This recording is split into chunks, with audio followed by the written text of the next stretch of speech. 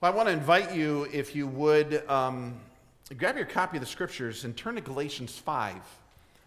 You know, if you have a device, if you have a phone or an iPad or something like that, you can Google 2 Corinthians 5, and we're going to be looking at the bulk of the chapter, but really starting in verse 1, we're going to go through about the first half of it or more. Have you ever been bound? Now, I'm talking about like with ropes. I'm not talking about your digestive system here this morning. Have you ever been tied up? Now, there's a number of ways to be bound. You know, there's rope, duct tape. Maybe some of us in our past have experienced handcuffs in a negative way, you know. For a horse, it's with a halter.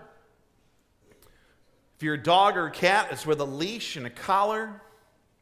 You know, someone's bound there at the mercy of the one who is doing the binding. And I even know this, like, you know, we have a 1,200-pound horse, and her name is Briar, and it's amazing.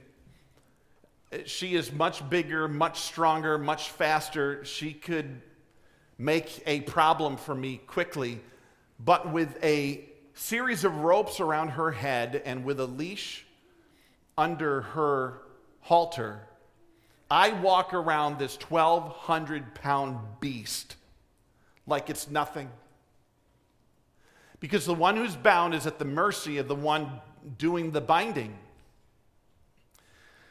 And we experience that. And I know for some of us, it may not be physical ties, it may not be physical restraints, but you know what I'm talking about when I talk about being bound in other ways. Some people are bound to a bottle. Some people are bound in a way that they find hope, they find release at the bottom of it. Some people are bound to a pill bottle. And that's something that they can't break away from. And they feel some people are bound in other ways, even internally. Some people are bound to a sense of worthlessness, to a feeling that, you know, I don't belong. No one cares. No one loves. Maybe guilt from past mistakes, and you can't break through this thought in your mind, I've blown it. I've screwed up. Other people know it like it's on full display, and you are bound internally from guilt, bound to hopelessness. Some people bound to anger and bitterness. Some people, the ultimate binding of our lives, and no one is exempt, is the binding of pride, where we view ourselves better than others. It's my way over others. It's how I live and my rights over others. Invisible cords that tie us, and we find ourselves immobile and unable to break out. Well, you know, I love it when someone just cuts to the chase and says it the way it is, and we're going to see that this morning from 2 Corinthians chapter 5. Look at what the Apostle Paul says in verses 1 to 12. There's a whole element where, you know, when we're bound, we want to hear what's the hope? How can we work through this?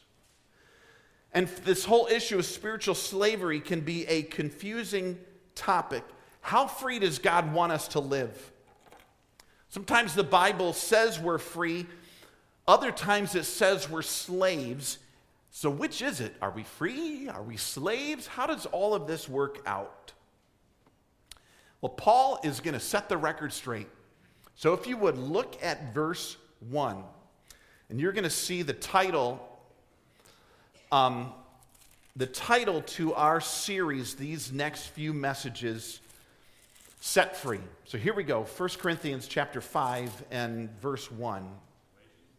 I'm sorry, what am I saying? No wonder it looked really odd. Friends, can I just tell you, I told my group this morning this. I said, you need to pray for me because my brain is still on vacation.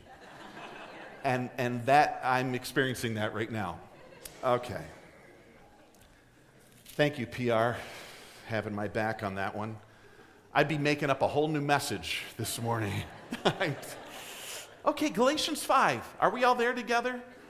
Thank you. Thank you. Okay. Wow, that was embarrassing. Here we go. Galatians 5. It is for freedom that Christ has set us free. So stand firm then, and do not let yourselves be burdened again by a yoke of slavery. Set free. Christ has set us free. Amen? Okay, say it with me. Christ. Boom. That's the whole message of the Scriptures. We who are bound, we who are tied in cords, Christ has set us free. That's why we sing. That's why we talk about Jesus. That's why everything we do is centered around Jesus Christ. That's why this whole movement for 2 millennia is called Christianity, because it's all about Jesus Christ. Christ has set us free. Now notice there's going to be 2 different ways he set us free as we work down through this passage. And then there's one way he wants us to be in slavery. So look at these. Starting in verse 2, again, he says, so mark my words, I, Paul, tell you that if you let yourselves be circumcised, Christ will be of no value to you at all.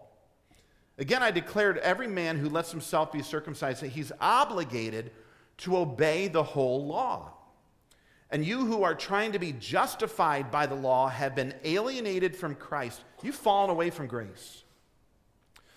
For through the Spirit we eagerly await by faith the righteousness for which we hope. For in Christ Jesus, neither circumcision nor uncircumcision has any value. The only thing that counts is faith expressing itself through love. Look at the next 5 verses. You are running a good race. Who cut in on you to keep you from obeying the truth? The kind of persuasion does not come from the one who calls you. And a little yeast works through the whole batch of dough. And I'm confident in the Lord that you will take no other view. The one who is throwing you into confusion, whoever that may be, will have to pay the penalty. Brothers and sisters, if I'm still preaching circumcision, then why am I being persecuted? In that case, the offense of the cross has been abolished. As for those agitators, I wish they would go the whole way and emasculate themselves. Now, I told you, Paul kind of says it like it is, doesn't he? Wow. Another earlier part in Galatians, he oh my. This would not make a pastor too popular. Earlier in Galatians, he says, you foolish Galatians. Like, he's laying it out there. This is serious business. And so the very first reminder about being set free that he gives, we are set free from self-righteousness. That's how to package these first 12 verses. We're set free from self-righteousness. Righteousness that we try to earn or develop on our own. Christ has set us free from the rat race of trying to be good enough, righteous enough to have God's favor upon us. So let me just set the context here, and then we're going to work through the rest of the verses. So Christ has set us free. We were destined for God's eternal punishment in hell because of our unrighteousness. Like, the reality is, our destination is doomed. Our sin is a big deal. It's an eternal issue. God will lay out his wrath, his righteous wrath upon all who have sinned against him. And just to let you know, that's all of us. Our sin has sealed our fate where we rightly deserve God's punishment. Paul said earlier in Romans, he says, there's not a one who is righteous, no, not one. None of us meet up to God's standard. We're all doomed. We're all bound. The second thing, the reality is, people get trapped when they think they can, by their own efforts, put together enough good deeds so that God will view us as righteous in and of ourselves.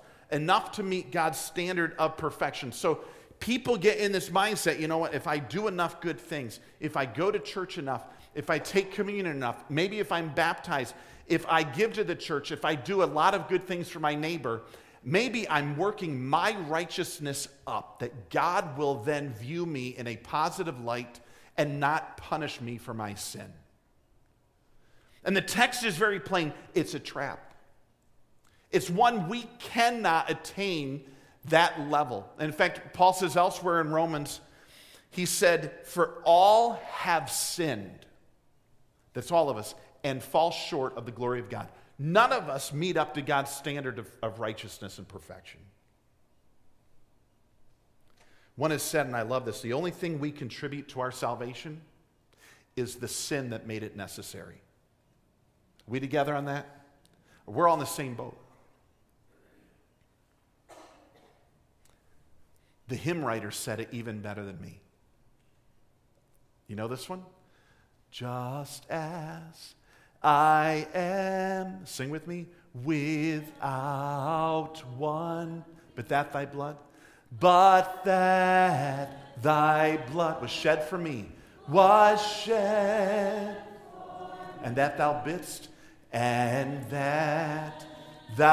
bidst me come to thee, O Lamb of God. I come. Hey, thanks for going back a few years with me on that one. Just as I am, without one plea. We see God, we got nothing going for us. And this is the reality of what Paul's saying in Galatians. We are doomed. We got nothing to say. We have no recourse to say, God, I deserve to be in. I am righteous like you are. None of us are. And here's what Paul is getting at in these verses here, in the first 12 verses. He mentioned some very pointed elements. Verse 1 calls self-righteousness a yoke of slavery. You are going to be bound with this idea that I can earn God's approval on my own. You've been set free of that because of Jesus Christ. Verse 2, if we come to the thought that our works of righteousness will earn us God's favor, then Jesus' work has no value to us. He mentions it right there. I tell you that if you let yourselves be circumcised, Christ will be of no value to you. And the background of this is there's an Old Testament law of identification with God because of this. But some people in the New Testament are saying, you need to have this done or you will never earn God's favor. And man, Paul just lets it fly. He says, you know what? If you do that to earn God's favor, why do you need Jesus? Why do you need Jesus? Look at verse 4. He lays that out again.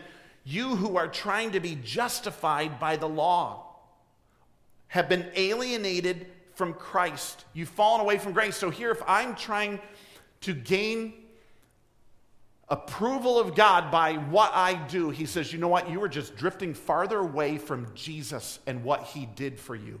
If you think your salvation, your rescue from sin and from hell is because of you, then you're getting away from the only one who can rescue you from sin and hell, and that's Jesus Christ.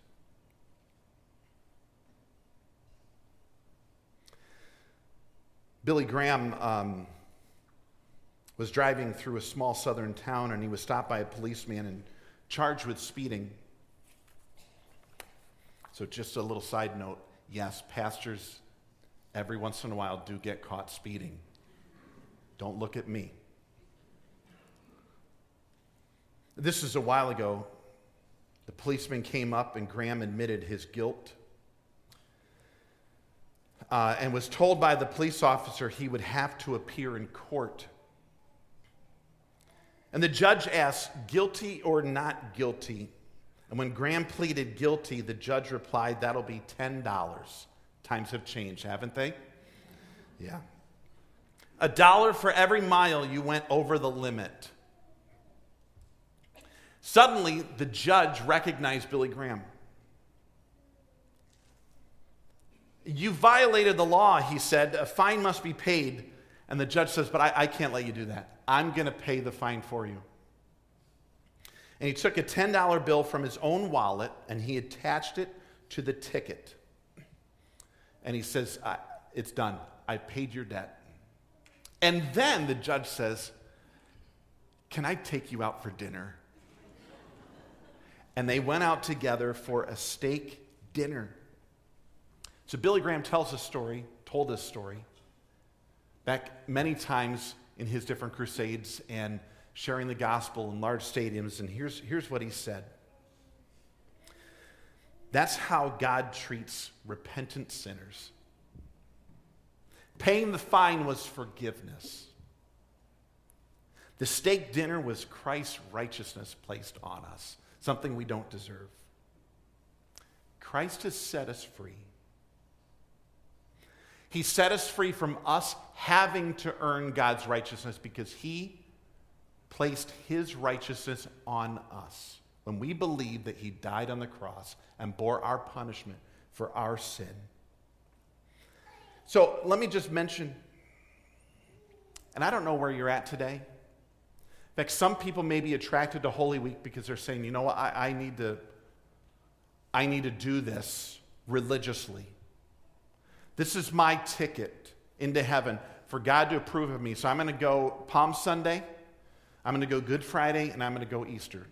You know, now, in our church circles, we call these CEOs. Christmas, Easter, occasional.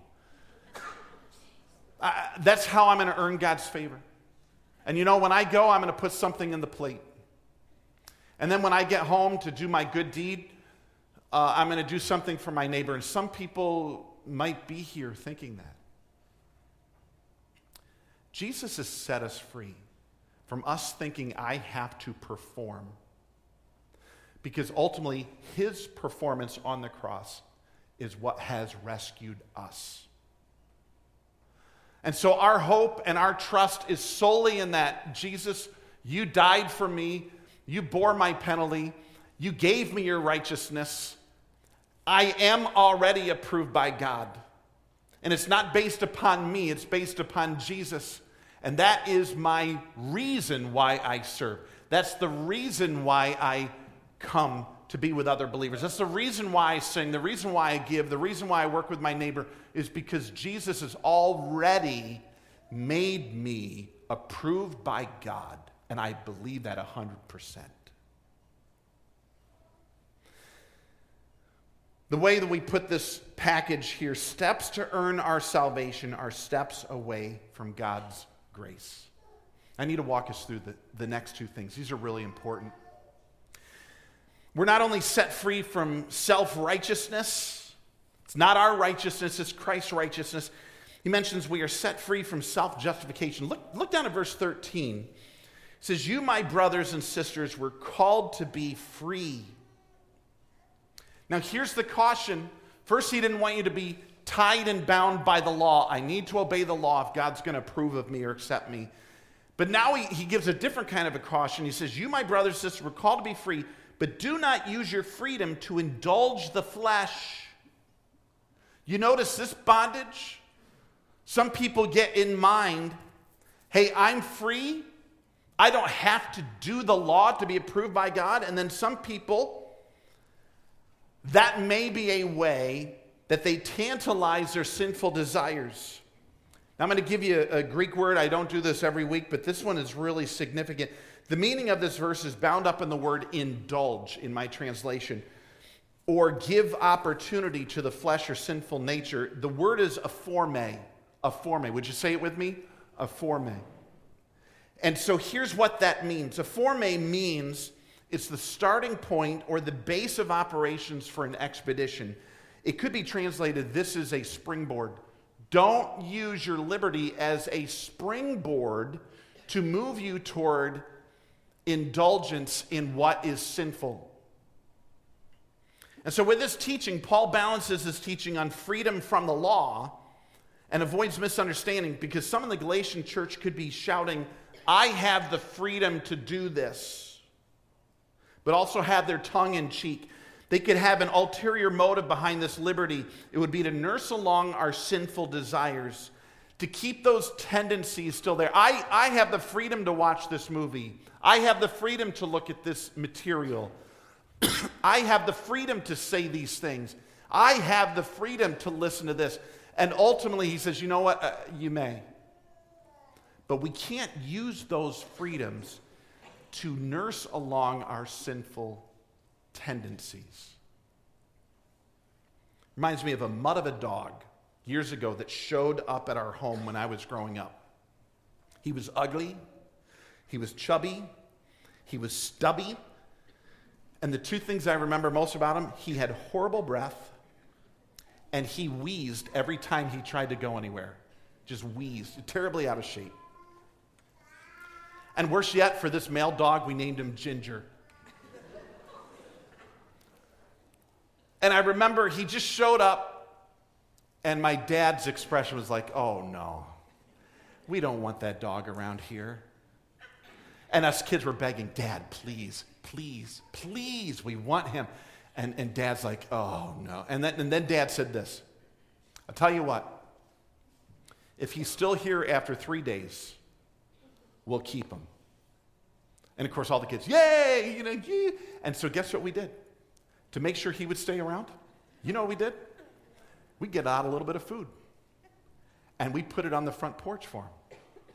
And that male dog, Ginger, would come by every day, and that's where he got what he needed. And he hung around longer than what my dad wanted. And then we ended up keeping him. So can we be honest here? We do sometimes in the area of liberty. Sometimes we may use liberty to serve as a little snack for our sinful nature. And it can help it hang around. Okay? You know what I'm talking about? I know you do, because I sense the same stuff. One side, we're not bound by the law, but then he says, you know what, come on. You were saved from your sinful tendencies. And we don't want to leave snacks around to keep them coming back. I do it. And my guess is if you're anything like me, you do the same thing. True? Okay, all two of you were honest here. Come on, don't we? We know what this is about. And Paul says you're only binding yourself if you continue to nurse along sinful tendencies. And let me just say, our society has them snacks strewn all over the place. You can't walk through a grocery store line without all kinds of visual snacks that entice our sinful tendencies. It's hard to watch a sports event on TV. It's hard to even drive by billboards. There's so many snacks out there. And oftentimes we can indulge and nurse along our sinful tendencies by nibbling on those. They can take up residence in our home. We can be ensnared or bound to them. We satisfy the craving. It grows to the point. And here's where it can end up growing. It can grow even in the areas of our speech, like gossip. It's a snack. I've just got to tell somebody, or I've got to hear it. I've got to spread it. Pride, sexual indulgence or lust, divisions, bitterness, poor language. Face it, we all can deceive ourselves, lie to ourselves like it's all okay. It won't go any farther than this. This is where it's going to end. And guess what? It always takes us farther than we wanted to go. So Paul says, you know what? We need to be careful about being bound to the law. Like we can earn God's approval? Really?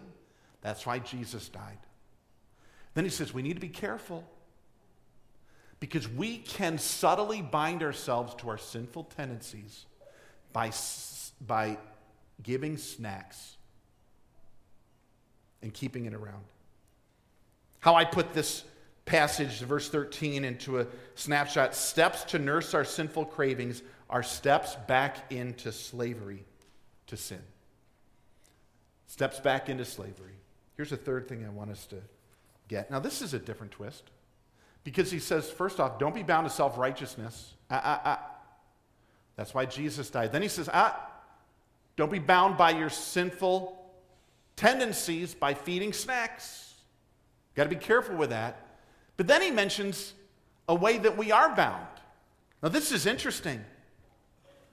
Instead of being bound to our sinful nature, notice the end of verse 13. He says, rather, serve.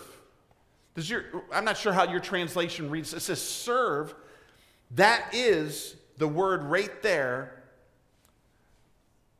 doulete, which means to be a slave. So isn't this interesting? He says, number one, don't be a slave to self-righteousness. Don't be a slave to your sinful tendencies. However, I want you to be a slave. I want you to be a slave. This is really critical as we look at it. He says, I want you to be a slave. Guess who? To one another. You're a slave to each other. You're here to serve each other. And then he goes into the second of the greatest commandments. For the entire law is fulfilled in keeping this one command: love your neighbor as yourself. So say that with me, would you? Love your neighbor as, and then you wonder, so who's my neighbor? Well, just take a look on either side of you. Take a look across the aisle. You down low, don't worry about the people on the balcony. Who's our neighbor? It's all of us. And he says, you know what? We need to have this mentality that it is about my neighbor. I'm not here to be bound to my own tendencies. I am here to serve the other people around me. And so I want to mention a couple things about this slavery. We don't serve others when. Now catch the play here. We don't serve others when, number one, we demand our rights. Our rights. I have the right. You can't tell me anything. This is my right. I'm going to do it my way. And we're so concerned about our freedoms that we don't care for our siblings in Christ.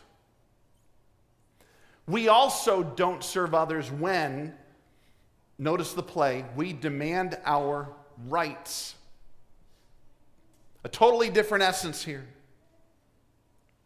You need to do things my way.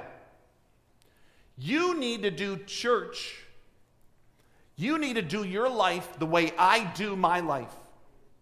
I demand my rights in how I do religion. And it's going to be that way. And he says that's not being a servant or a slave to other believers.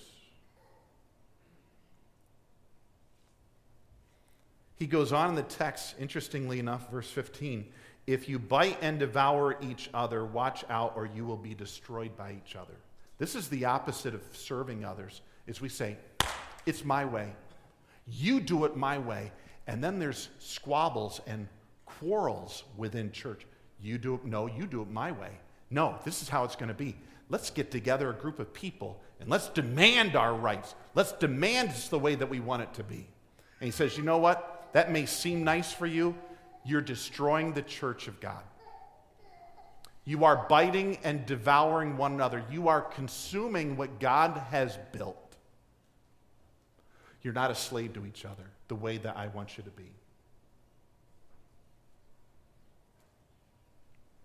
How we put on here, steps away from serving others are steps toward division and destruction within the church.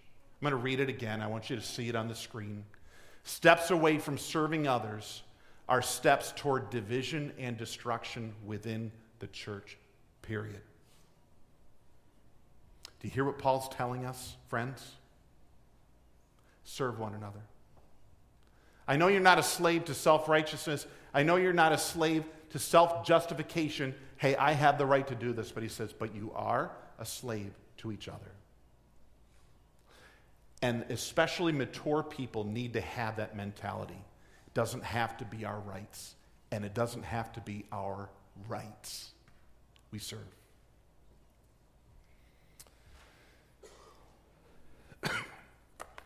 There's a phrase that I have just come to love, and I'm going to put it out there for you. It's this: free people. Free people. It's who we are. Amen? We are free people because of Jesus Christ. But it's also what we do. Free people. Paul mentions the same thing. I have become all things to all men, so that by all possible means I might save some. Now, obviously, he doesn't save, and we don't ultimately free. That's Jesus.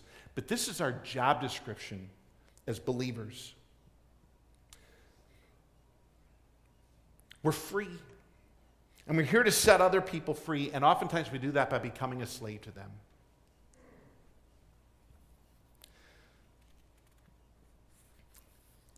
I got a few illustrations of this, and we're going to kind of come down the pipeline here and finish things up. Finish with a song. That's the essence of what I've been talking about. I've talked to you in the past about the man we named our son Landon after, Bert Landon. At 84 years old, helped us build our home back in the year 2000. And helping us build our home was not the big deal. Here's the big deal about Bert. Elise and I at that time had 3 children. And we had to sell our home in order to be able to move into this new home. However, the new home wouldn't be built yet. And I remember Bert pulled us aside. I've told some of you about this before, and he said, Pastor, I'll tell you what I'm going to do. I'm going to move out of my home, and I'm going to move into a camper. And you and your kids can stay in my home until your home is built. And that was fine in July and August and September. We were in upstate New York, and then October came. And then November started. And it was cold and snowy and freezing. And you know what? He didn't have to do that. But he gave up his rights to see us advance. I'm going to tell you one other story. This is a bit sensitive because I realize I walk out there in the area of Christian liberty. I don't drink alcoholic beverages. That is, I do. I'm not dehydrated, people. I never have. And in the Bible, it says don't be drunk. And we need to watch out for that because that's a real issue today. But I just don't. I never have. When I walk into the grocery store, when I walk into Olson's and there's the recycle can thing, and I walk by and I smell what's coming out of that, I'm like, ooh, you know, and I about gag. I never have. And it's not even a temptation for me. And I remember I was helping a woman who was at our church, and her husband was not a believer. And he was skeptical of all pastors. He said they're just in it for the money. They're used car salesmen. And so she wanted her husband to hear about Jesus. And so I initially connected with the guy. Hey, here's who I am. This is my life. And I'm going back and forth by email with him. And he told me I'm a skeptic. Like, I think all preachers are, you know, snake oil guys and used car guys, and they can't be trusted. And I'm thinking, wow, how am I ever going to be able to connect with this guy? And so eventually, after about 3 or 4 weeks of connecting with him over email, I said, hey, do you think I could ever come over and chat with you and just sit down in your house and blow me away? He said, sure. And then he said this, "What are you drinking?" I don't know what to tell him. And so I just said, "Hey, whatever you are, mistake number one." So I showed up at his house, and we're exchanging pleasantries, and then he comes out with 2 drinks. And one's cherry flavor and one's orange flavor. And I didn't even know what brand or anything. I have no idea, but I looked at it and I realized it was not what I drink. And I said, "I'll take the orange." And I'm thinking, "Lord, please make it taste like orange soda. Please make it taste like orange soda." And I smelled it and I'm like, "Oh my." And as I'm sitting there and talking with him, and after about 10 minutes, his is gone. And mine's down about that much. Just what I could kind of stick my tongue onto. And I'm like, oh. I'm like, this is terrible. This is absolutely horrible. I'm thinking, I'm never going to get through this. And there's only one thing worse than a cold orange beer. It's a warm orange beer. And I'm like, this is terrible. And finally, the man looked over at me. He says, "What? You don't like it?" Because "I'll get you another flavor." I said, "Oh, no, that's okay." And he says, "How come you're not drinking it?" I said, "Okay, Keith, I'm sorry. I should have told you. I just don't drink. It doesn't make me any better than you. I just don't drink." And he goes, "Oh man, I'm so sorry." And he says, "How come you didn't tell me this? Like, why didn't you just say, I don't want any of this? And I would have got you something different." And here's what I ended up telling him. And it's not that I'm anything great. But I said, "Brother, it's because I cared about the opportunity to sit down with you more than my beverage preference." And I said, "I would have tried to choke this thing down just for the opportunity to tell you about Jesus." And he says, "You're not a used car salesman, are you?"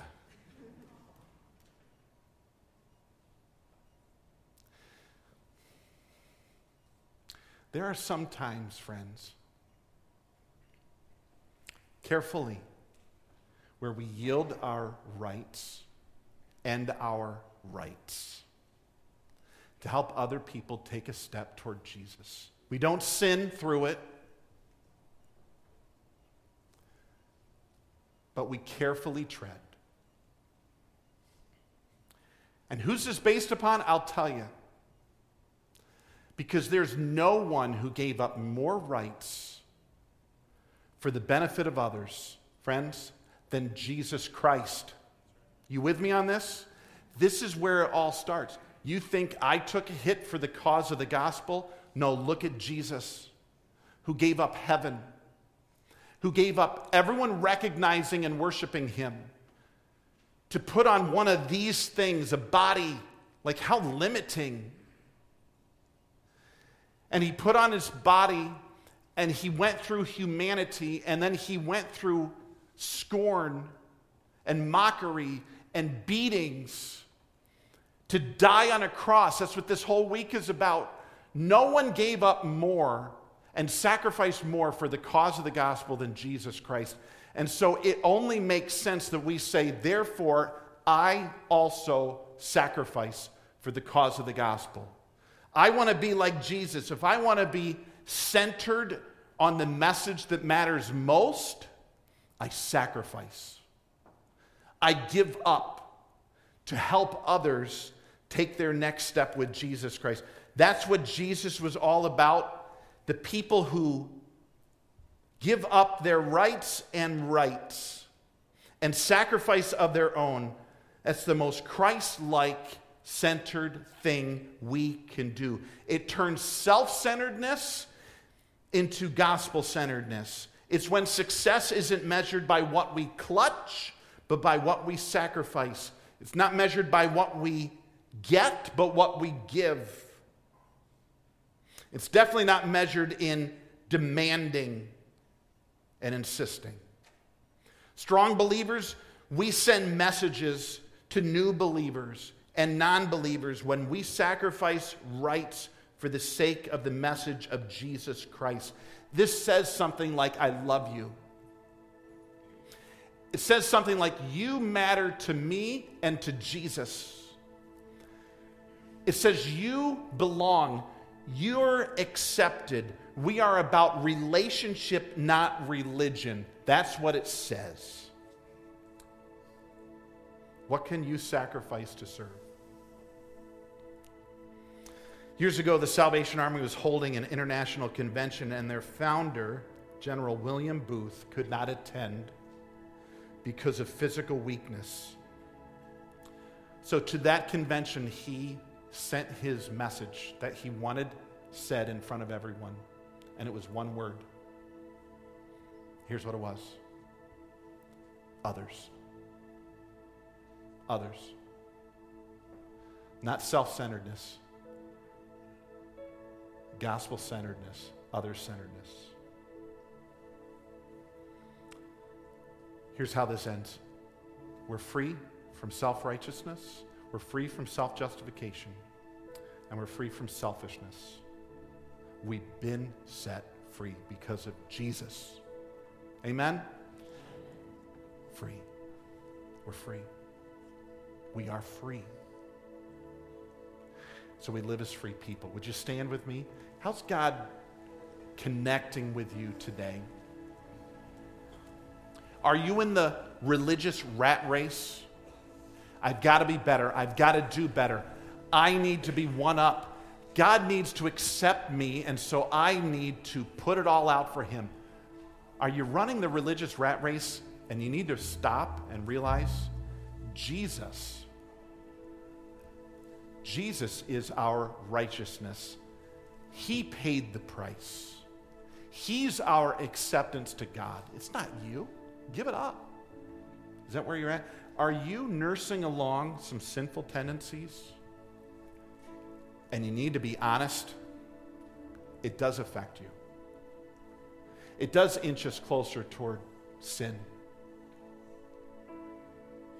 We need to be honest about that. You've been freed from that.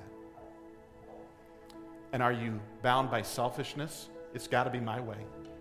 It's got to be my way. Church has got to be my thing. Everyone else needs to do it my way. And we don't realize that there are new believers, growing believers, young believers, that we need to look out and help them take their steps with Jesus. That's where it's at. We're free from selfishness. And so, God, we're free because of Jesus. Thank you. Thank you. The greatest message in the world, and it sounds crazy, but it's true. It's our freedom because of the sacrifice of Jesus Christ. God, may that change us this morning. Take this message and alter our heart, our attitude, our course, our trajectory, and help us, God, to be Christ-focused and others-focused. For the sake of the gospel, we cling to you. We cling to the cross. Thank you for freedom. We pray this in the name of Jesus Christ. Together we say, it is. Amen. Amen.